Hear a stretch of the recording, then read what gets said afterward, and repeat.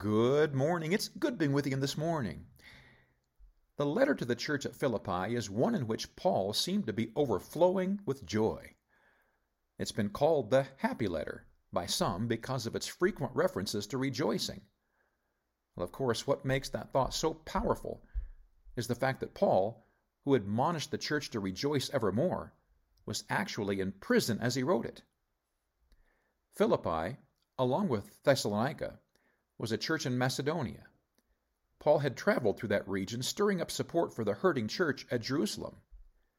Persecution had hit the church in Jerusalem hard, causing many of its members to lose their jobs and many to flee.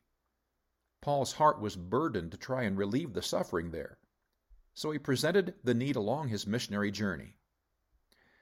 Paul made special mention of the generosity of the churches in Macedonia, in that they had been very generous to help meet the needs of the hurting church, as well as supplying the needs of Paul himself.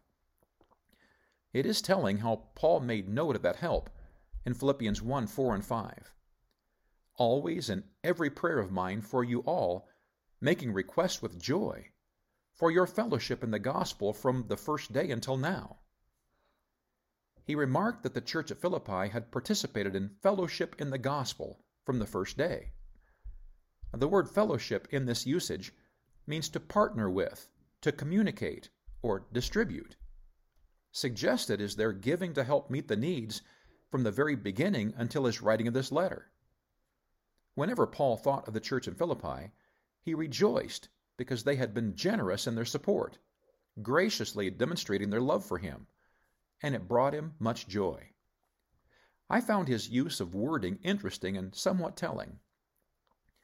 He said the church had participated in fellowship in the gospel. I think we can make a couple observations from this phrase. The first is simply that they had raised offerings to go toward meeting the needs Paul presented.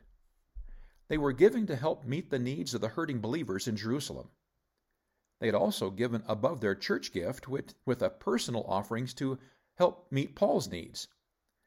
As Paul went from city to city, presenting the blessed gospel of Jesus Christ, the people in Philippi were blessed and motivated to support his ministry.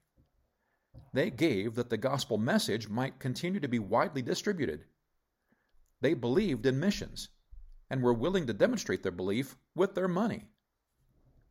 I think Paul could have also been suggesting that their fellowship in the gospel included their own taking of the good news and spreading it in their own community. Not only did they financially support Paul's efforts, they exercised themselves by going throughout their neighborhoods as well. We are presented with a city Paul commended for supporting him in his missions endeavor. They generously supported missions in far-off communities and in their own. Therein is a great example for us to follow. Let's be supportive of missions at home and abroad. God bless you today. I love you.